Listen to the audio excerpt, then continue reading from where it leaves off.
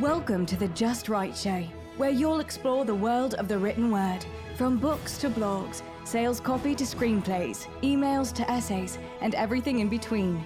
You'll discover the tips, tricks, and tactics the most successful writers in the world use every day. And now, here's your host, Travis Cody. Hello, this is Travis Cody. Welcome to another episode of the Just Right Show. Today, my guest is Maureen Murat. She's an attorney and principal of Cowdy Advisors, a business consulting firm dedicated to helping entrepreneurs and small businesses, got to get the plural in there, form business entities, transact business like strategy, planning, problem solving, and also obtain financing via equity crowdfunding.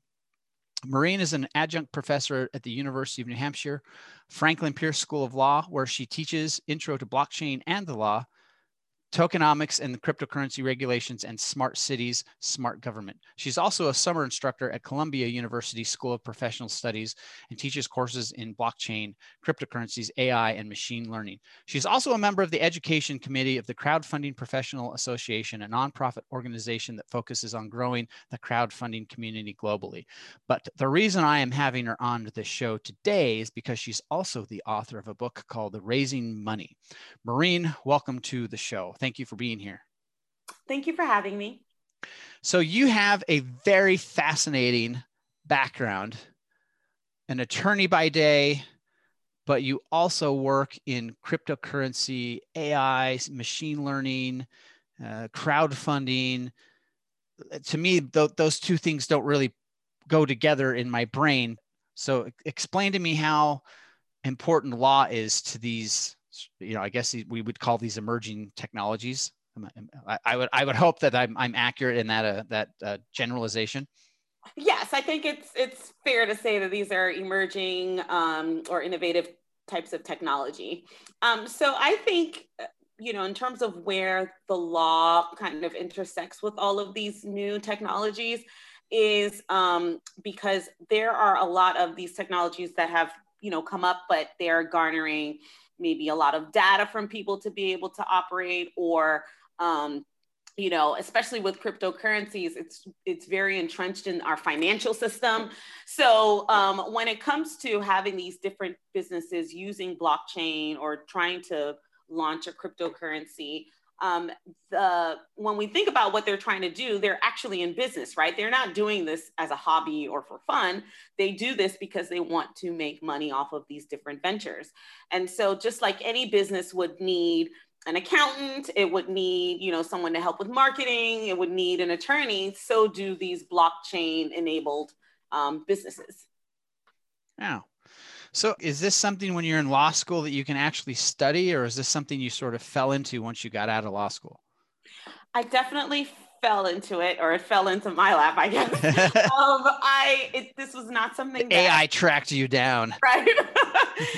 This is definitely not something that I learned in law school. Believe it or not, when I left law school, I thought I was going to, I took the Florida bar.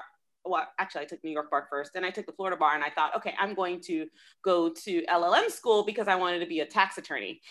But after taking those exams, I was exhausted. So I was like, okay, I have something else. All you did was take the exams and you're like, that's it. I'm burnt out. I can't do this. It's a lot. Wow. And I went to law school as, what they considered older student. And so I worked during the day. So you were like 22? Closer to 25. But I worked during the day and went to school at night. So it was a lot. So to do all that, then to study. So the other students looked at you like you were some sort of alien. They're like, how do you work during the day? Like, I'm studying all day long and just barely keeping up. And you were doing both. Yeah, I really appreciated our law school, it's David A. Clark School of Law, for having such a program, because it took us 4 years instead of 3 years, but it still allowed you to live. And as you know, the number of people who have to borrow money for student loans is ridiculous, and right. The amount of student loan that's outstanding right now, it's in the trillions. So I was trying to do everything I could not to have to borrow too much, So to me, it was a lot, but it was worth it. It was definitely worth it. But just to answer your question, I know I kind of went on a tangent.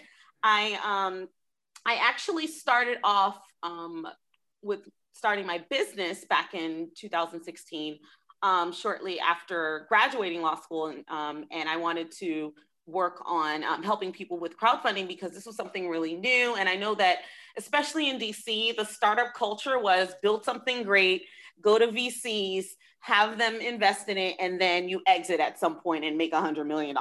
But you still got to get that money to build something great.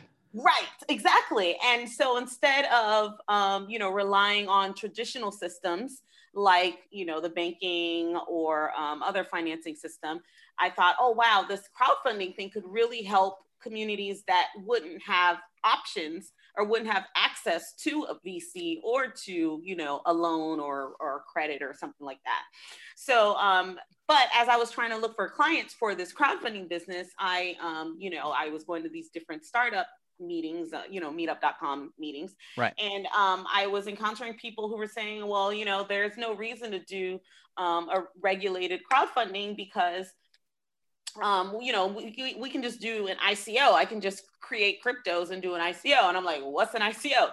So my introduction to the technology, blockchain technology, really came from cryptocurrencies or trying to raise money for a business with cryptocurrencies.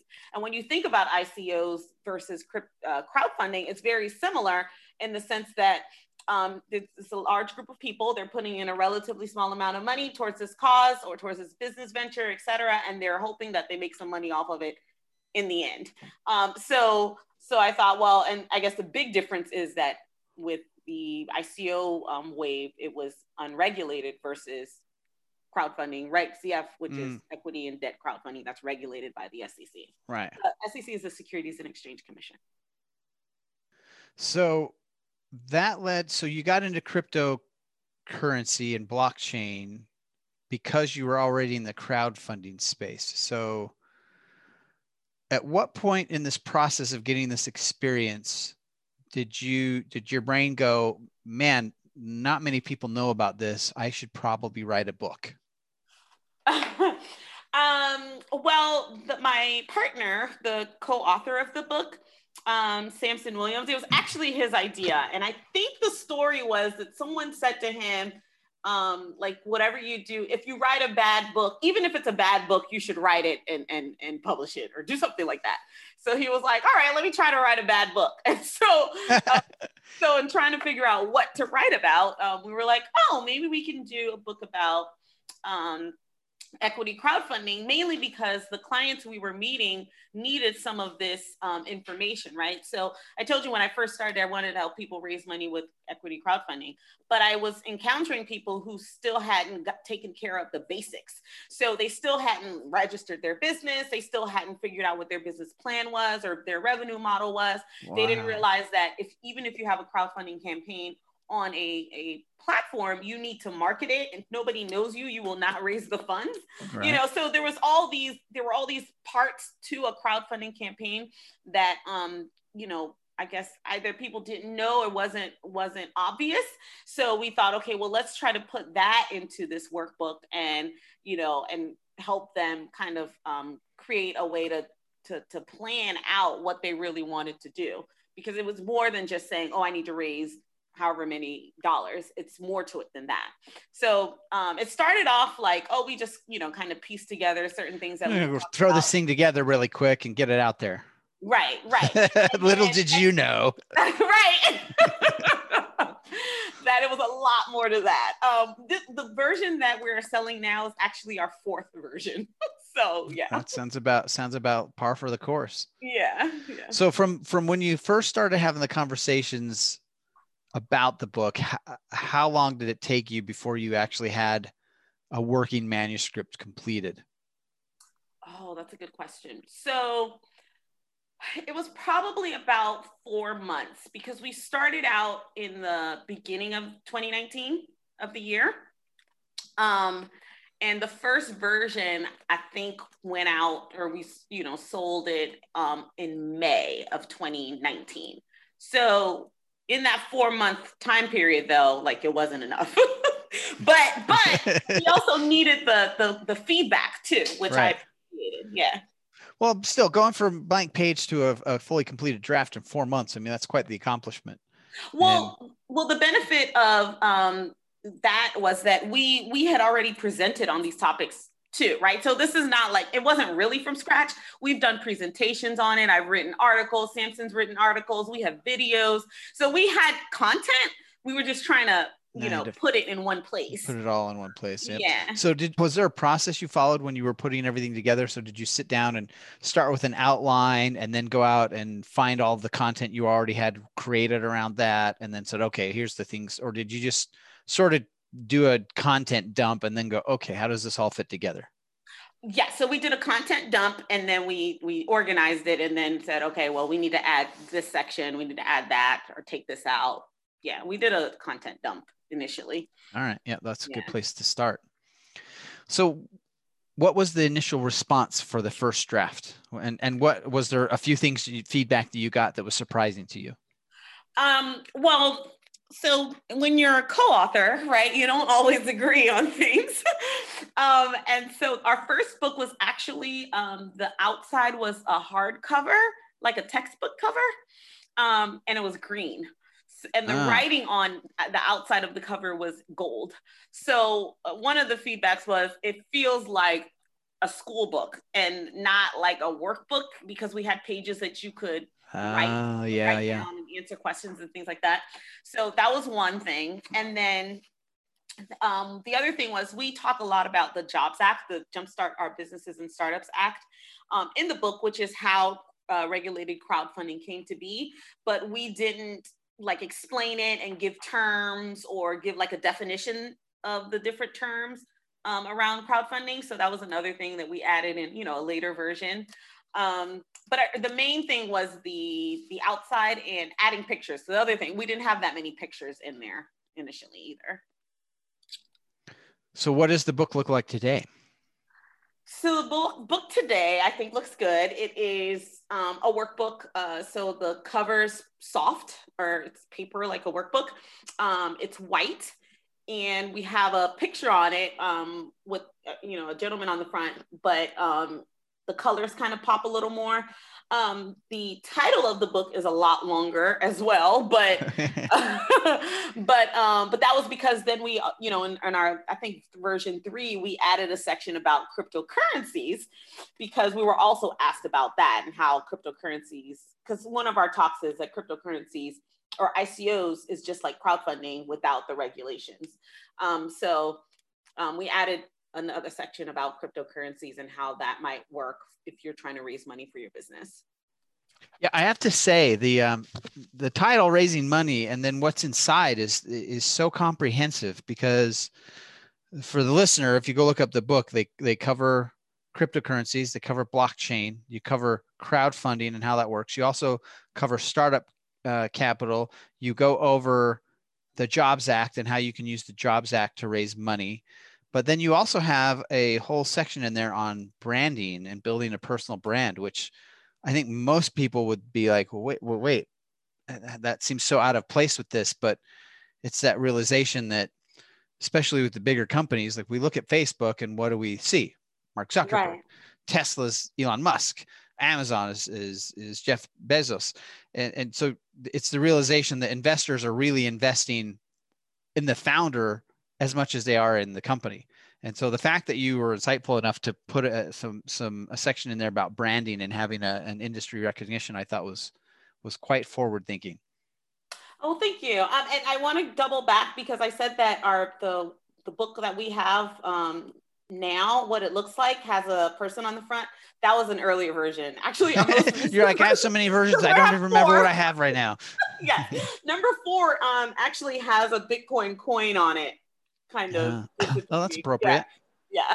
But yes, so the reason why we added some of those sections about personal branding, and we have a section on budgeting, and telling a story, and don't be afraid to pivot, is because at the end of the day, even though raising money is can be a full-time job, at the end of the day, you're still running a business. So after the raise, before the raise, during the raise, you should be doing whatever you need to do to get customers. It's not only about getting investors. You also want customers. or consumers or you know, So order. now how does this so I've been always fascinated by venture capital. I know very little about it other than, you know, what I see in movies like The Social Network. But Okay. so what are the different stages of capital for a startup, and are there different levels of startups? So because you're saying, okay, well, while you're raising money, you also need to be building the thing and getting Right. customers. So, but if that takes, I don't know, let's say I want to design an app and I know it's going to be $40,000 or $50,000 just to get the beta version of the app up. Like, are there places you can go to get money for that first 50,000 so that you can even build the prototype to start working on to pitch? Or is the startup world primarily like you have an idea, you've got to start it on your own, it's kind of going okay, and now you can go out and start pitching? Am I making sense of the question? Yes. So traditionally, so first I'll answer the first part of your question about the different stages. So you have seed stage where you haven't started making any money yet. And then, you know, then you might get funding in round A, B, C, D. And, you know, by the time you're in D, you're making a lot of money and you have revenue and you just need a little boost to scale. But so the stages A, B, C, and D is like when you say, oh, we got a funding in Series A, like savvy investors would know, oh, that means that's a company that's not really making any money yet. Whereas if I said, oh, we just did a Series C funding round, and investors going like, oh, these guys they're starting to have profitability and they're doing things well. Is that kind of is that the investor lingo? Yes, Yeah, exactly. see, I learned something new. I had no idea about that. and at the seed stage, you might be in ideation. You might not even have a prototype. It really depends on what you're trying to sell, you know, what that thing is. Mm-hmm. And oftentimes in the seed stage or the seed round, you know, traditionally investors didn't invest in that round, right? Or at that very early point in the business, because they wanted to, you know, invest in parts of the business or stages where they were more likely to get a return on their investment. Right. But nowadays there are more VC funds that are investing in early stage seed round for startups. So that's good. But I mean, a startup could potentially be, you know, a company that's been around for 5 years, right? So a startup doesn't only have to be you know, a 1 year, 2 year company. It could be around for several years and still be considered a startup. But in terms of like how that works with, you know, people who want to have, who want to start a business, but they may not have the funds initially. So if you're in the seed round or seed stage or early stage of your business and you don't, you know, you don't necessarily have the ability to go borrow the money from a bank, let's say, you know, oftentimes startups start with the founders or, you know, the owners of the business bootstrapping. So bootstrapping is essentially where the owners put their own money into building the business to a point where they can then go and ask for funding from others. And sometimes that takes 1 year, 2 years, 3 years. It just depends. Now, is there a revenue level where investors will look at and find that acceptable, or is it just the founders will put the money in and say they get a prototype built and they go, and if their pitch is good enough, they could then say, like, you know, we need funding now to actually start marketing the prototype and getting customers? It really depends. One, it depends on the industry. And then two, it depends on what you're pitching to the investors. So when you're going to ask for this funding, what do you want to do with the funding to get to the next level, to get to the point where you could become profitable? You know, and that means that sometimes you have to create a plan that is, you know, or a roadmap, as they call it, that is 2, 3, 5 years out, you know. And granted, you may not hit every milestone, but, you know, once you start taking on investors and taking on other people's money, you have to do your darndest to try to meet the different criteria of the roadmap. So it can be a little stressful to be accepting funding from VCs, because the other thing is, when you take on VCs, in exchange, they want equity in the business, right? They want ownership interest. So how much ownership interest are you willing to give up in exchange for this funding? you may not want to give up 50, 60, 40% of your business for funding. Maybe, so you have some options, but I also understand that some people, the reason why people have some options is because of capital, because of money. But we also want to keep in mind that, and we have a module on this about social capital. So that's, the relationships that you build, the people that that can also help that don't necessarily have to be putting money in your hand. So it really, I know it's a lawyerly answer in the sense that it really does depend, but the good thing about crowdfunding, equity crowdfunding and debt crowdfunding is that it just gives you another alternative. It gives you another option, and you don't have to be, stuck with this one way to get funding, especially because with VC funding, I know we hear about how, certain companies, large companies especially, get hundreds of millions of dollars of investment, or they get maybe just $10 million or whatever it is. But if you look at how many people actually go out for funding and how many people actually get the funding, it's a very, very small percentage. And let's not even mention like women of color, people of color, right? It's even smaller. But so that's why I say that people shouldn't really just focus on, venture capital funding, because there are other options. And then maybe you could use that maybe use an equity crowdfunding campaign as a means to get to VC funding. Okay, that makes sense. And so in your book, you have an entire chapter on the different types of crowdfunding that are available under the Jobs Act. So for people who aren't familiar with this world, can you talk about what did the Jobs Act do and why was it so important for crowdfunding? So the Jobs Act, the Jumpstart Our Businesses and Startups Act, became effective in 2012, but certain parts of it weren't effective yet. So for Reg CF, Regulation Crowdfunding, which is Title III of the Jobs Act, that became effective May 16, 2016. So what the Jobs Act did was to help people who, small businesses and startups who need funding to be able to get that funding from the average person. So before the Jobs Act, the only people who could invest in startups and businesses were what they call accredited investors. So these are people who have, they make $200,000 per year over the last 2 years, or $300,000 if they're married, or they have more than $1 million in assets, not including their home. The SEC, the Securities and Exchange Commission, has added a few updates to what an accredited investor can be considered to be. But traditionally, it's been about wealth, right? So if you're a wealthy person, then you're presumed to be sophisticated enough to invest in whatever you want. But the Jobs Act says, okay, well, we will, with parameters, of course, but we're going to allow regular, average, non-accredited, if you will, investors to also invest in these types of startups and businesses, so that they can also have a chance at potentially, acquiring wealth. What's the difference then between an equity crowd fund and a non-equity crowd fund, and what would be the scenarios when it would make sense to do each of those? So there are several types of crowdfunding. I normally just talk about 4 specifically, just because, when it comes to startups, these are the kinds that they can take advantage of. So you can have donation-based crowdfunding. Donation-based crowdfunding is just what it sounds like. Essentially, you're asking people to donate towards your cause. And, if you think of a platform for that, that's like a GoFundMe, right? So some people start their businesses off by asking family and friends to donate to their startup costs or whatever they need. And then there is rewards-based crowdfunding. And with rewards-based crowdfunding, the way that it works is that, so for example, let's say you're going to be selling t-shirts.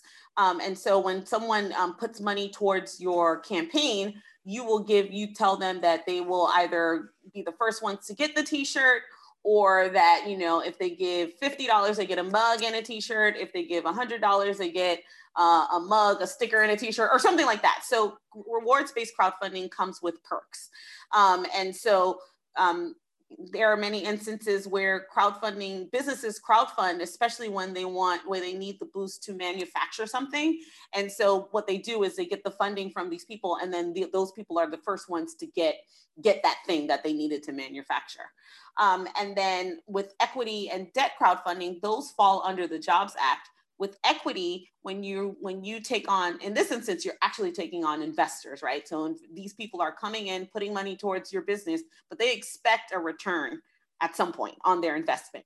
So they come in, they invest, but they are investing in exchange for equity or ownership interest in your business.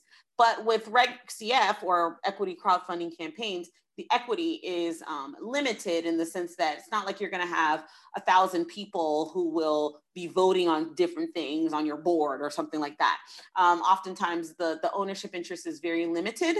And the average investment in a Reg CF campaign is $200, $250. So that's good. And then for debt crowdfunding, it's very similar to equity, but instead people are expecting to be paid back, over a few years. So it's essentially people coming together to loan you the funds that you need. Sometimes they do it in a convertible note. Sometimes the funding comes and the way that they're paid back is in a revenue sharing agreement or something like that. So depending on what your business is selling, whether it's a good product or service, and what industry you're in, that's how you would, and this is something that we do at Crowdy Advisors, we help you determine where you should be putting, where you should be trying to raise funds. Is it through, should you start a Kickstarter campaign first? Or should you, to see if you have a target, a market fit? Should you go straight to equity because you're kind of on the path where, equity makes sense? Should it be debt? So there are different scenarios, but it really depends on what you want to do and what you, being the company, and what you would be comfortable with doing when it comes to raising the funds. Gotcha. Now, are there specific platforms for each of these? So like obviously Kickstarter, I would think that's is that a rewards based or a donation based crowdfunding? Yes. So like is there like a Kickstarter for equity, and is there a Kickstarter type service for debt sourced crowdfunding as well? Yes. So I'll just give it, I'm not sponsored by any of these people, but just to give you an example. So if the founders of these websites are listening, you got to shout out to her, and you got to, give her some nice kickbacks here. Right. Free advertising, because she knows you guys. So for donation-based, think of GoFundMe, and rewards-based, think of Kickstarter or Indiegogo. For debt and equity, think of Start Engine, WeFunder, and then there are a number of new companies coming out like Bright. I think it's Bright Investment or Bright Funding. So there are a number of platforms for equity and debt crowdfunding. Are about 53 or 54 now. Wow. So, yeah. So how do you determine the direction someone should go? So in fact, walk me through the process that, let's say I have an idea, again, just because this is the thing I mentioned earlier, I have this idea for a revolutionary new app. Mm-hmm. And so I've got to raise money to hire the coders to help me design the thing so I can get a prototype. So then I can go. So if I come to you and we sign the agreement and I'm hiring you to walk me through this process, where do we start, and how, what are the steps you would take me through to, I guess, get to a decent series of cash funding raise? Sure. So first we look at whether you are even considered a bona fide business, right? Have you registered? Do you have your tax ID number? Do you have a bank account? Do you have an operating agreement? If you're a corporation, do you have those documents? Do you have bylaws, et cetera? People on your team, things like that. Because if you're going to go do a crowdfunding campaign, all of those things have to be in order before you can put your campaign on a platform. You also have to have your financial statements and information in order, because that's something else that you have to submit with your with your application for crowdfunding, because you have to submit this application and register with the Securities and Exchange Commission before you can even get onto a platform. So we look to make sure that your paperwork makes sense. And then we look at what your revenue model or structure is. Sometimes I think people want to go straight to funding without figuring out whether what they want to sell will actually, that people will actually want to buy. So that's the other thing. Yeah, that pesky thing when we, right. I always get in this conversation with people who are like, well, there needs to be, it's outrageous that there isn't, there's not this type of product available for this type of market. And I was like, yeah, it's not available for that type of market because those types of people, that demographic, don't buy that. It's like saying it's not fair that there's not rap albums for 50-year-old Christian white guys. This is ridiculous. That's discrimination to them. And it's like, yeah, the 50-year-old white guys don't like that music. So they don't buy it. So we don't make it for them. And in marketing, that's the biggest failure we see with people is it's either something I like. And probably the phrase I say the most with my clients is, we'll create sales copy and marketing for them. And they'll be like, I don't like this.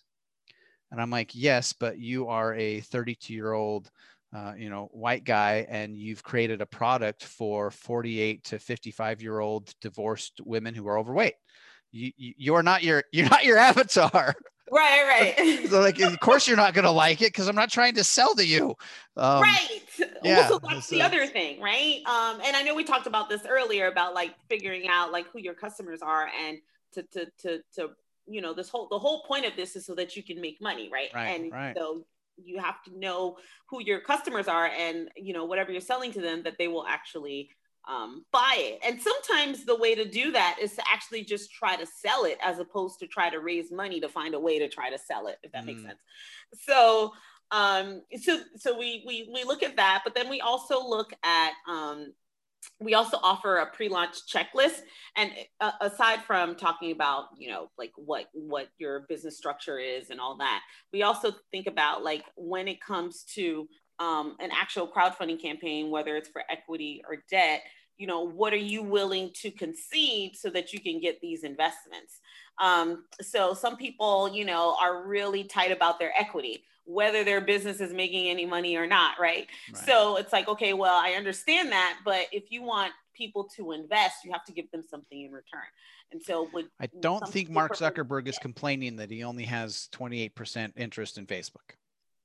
I'm sorry, who's complaining? Mark Zuckerberg. I said, I don't think he's complaining that he had to give away, what was it, 72% of the company? Right. Well, not at, however many billions of dollars in valuation, right? But that's the other thing, to also be, aside from the equity side, but to also be flexible in terms of knowing that, okay, if this is not working, then we have to be willing to do something else. Sometimes we're married to the idea of perfection. And that gets in the way sometimes. So we go through all of those things, but I mean, industries, there's not an industry that's specific for Reg CF crowdfunding. But what I will say is that, because many different industries have been able to raise money successfully with crowdfunding. But what I will say is that some industries obviously do better than others, right? So SaaS companies, software as a service companies, they tend to do better. Breweries tend to do better. And things like that. And I think part of it is because, the whole point of doing crowdfunding is that you have a crowd, right? You have a following, you have a community that you can engage to help you get the word out about whatever it is that you're selling. So in terms of industry, it doesn't have to be a specific industry, but, obviously food and technology tend to be towards the top, and real estate as well. Crowdfunding works pretty well with real estate. Yes. Wow. Interesting. Yeah. So part of the subtitle of your book is how to use Reg CF of the Jobs Act to raise up to $1 million.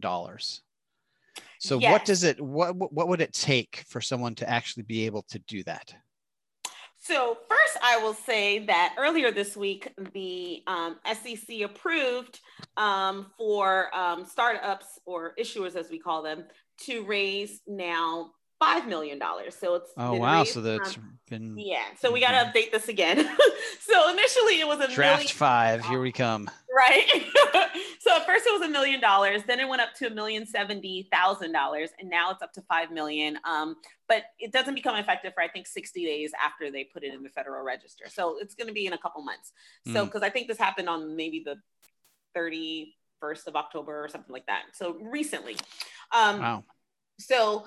Well, what timely timing for our conversation here. Right. Yeah. So now you can raise up to 5 million. But if you look at how much other startups have spent to raise the 1 million, you might want to, depending on what you're trying to do, just because you can raise 5 million doesn't mean you should try to raise 5 million. You know what I mean? Because it's really dependent on what you need the funding for, because whatever you tell your investors you're going to do, that's what you should be doing with the funds.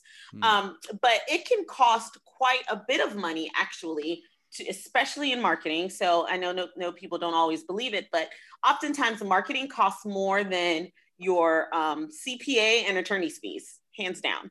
Wow. Because depending on what you're trying to sell, how much you're trying to raise, and where your target market is, you will spend quite a bit of money to reach them.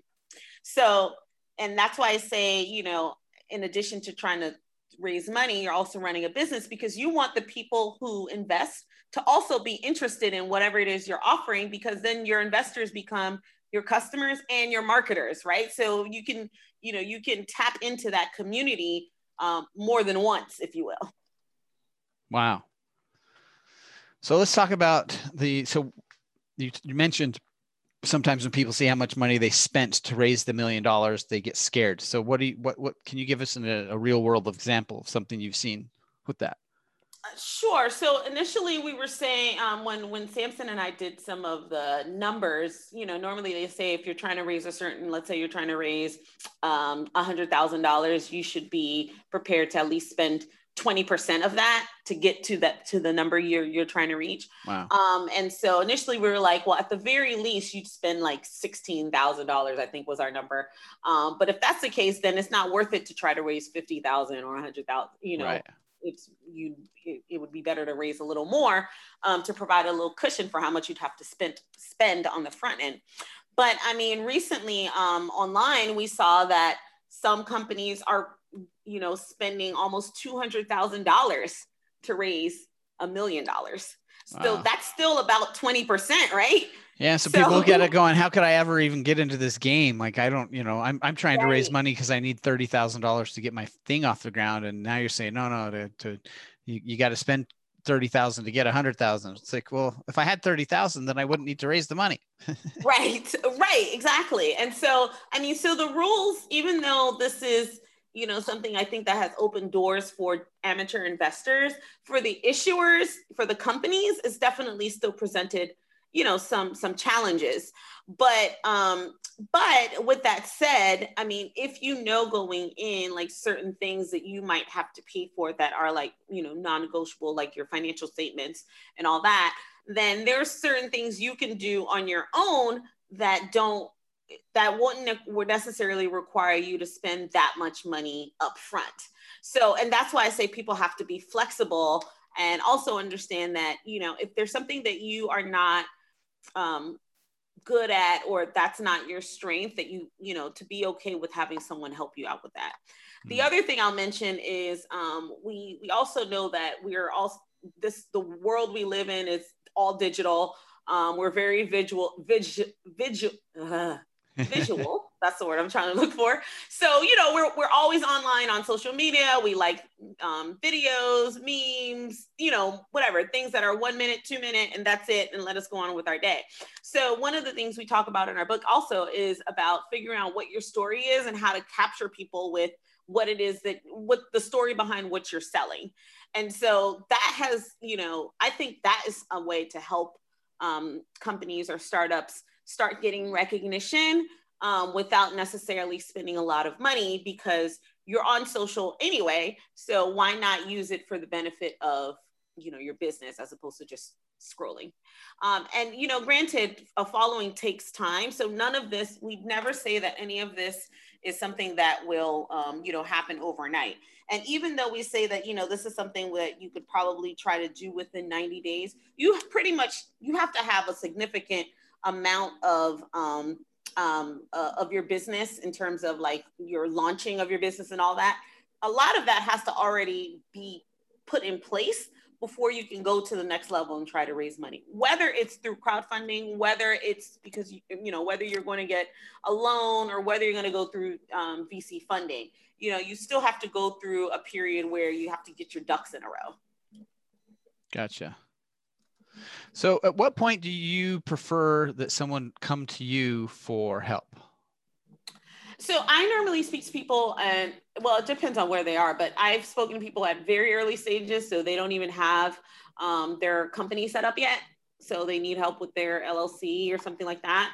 But then I've also helped people who are beyond that, right? And they just need help with strategy, or they need help to kind of clean up their documents, or to maybe become in compliance with, tax rules or, or licenses or things like that, all the way up to the point where, you would be ready to apply and submit your crowdfunding campaign. So, it's not a specific type of client I have. It just depends on where they are. I try to meet them where they are. So based on your experience with blockchain and AI and machine learning and crowdfunding, you're pretty wired into this industry. What is your sort of intuition of where are things going and what are sort of the next big things coming down the pipeline in this arena? Well, the funny thing about the blockchain or crypto community is how quickly things move. It's some days it's like, wow, something else happened, and you always seem to be kind of behind because there's another article or another, something else has happened. I think the trajectory now, and has been for some time now, is that enterprises are getting involved, right? Large enterprises like PayPal, Microsoft. They are now getting involved in terms of providing blockchain-based solutions to their customers, right, at an enterprise level. And then we also have startups who are small businesses who are starting out and potentially offering their solutions to enterprises, but also possibly to customers. So I think, there was a time where everyone, the conversation was just about Bitcoin, right? And that was it. But I think now, over time, we've come across a few waves with, cryptocurrencies and different issues in terms of scams. And we've come back from, the different regulatory agencies saying, we have jurisdiction and we regulate this, and you have to do things certain ways. But I think we've reached a point where people are understanding that even though there are very few to none, depending on where you are in the United States, in terms of cryptocurrency specific rules or regulations, that the activity could still be regulated because, even though the SEC doesn't necessarily say, okay, we regulate cryptocurrencies, their mission is to protect investors. So if you are a company who's offering cryptocurrencies as an investment, then the SEC steps in because they want to protect investors and make sure that investors are being treated fairly, et cetera, and they're given the right disclosures. So I think, as time goes on, those things will just become more of the norm, if you will, in terms of being mindful of the different regulations, being mindful of the big enterprises that are part of this ecosystem now. Granted, when blockchain or cryptocurrencies were created, it was to keep the man out, right? Or to keep these large companies or intermediaries out. But, I think it's good and bad. Anytime right? you create something that creates a profit, how can you expect the companies not to come there? So that's an issue, right? But I think there are still people who believe that, and I think rightfully so, that they can still find a way to operate outside of this system. if they really want to. Because the other thing is, not everybody wants to keep the middleman out. So that there are those people that you have to contend with. And then the other thing is that even though, I was going to say it's good and bad that these large enterprises are becoming involved. Good in the sense that it brings awareness to it, right? Because before it was just about, oh, this is all bad, only drug dealers and people on the dark net use Bitcoin. Whereas now it's like, oh, well, PayPal allows you to go onto their website and buy cryptocurrencies now. PayPal in terms of, market, what's the word I'm looking for? How the market believes in them. People will probably go to PayPal to buy their cryptocurrencies. Right.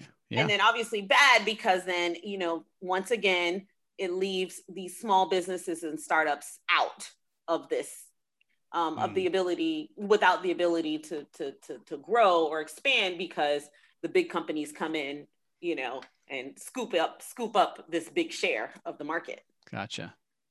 This has been a fascinating conversation. So if someone wants to track you down and hire you or explore the possibility of working with you and your company, how do they find you?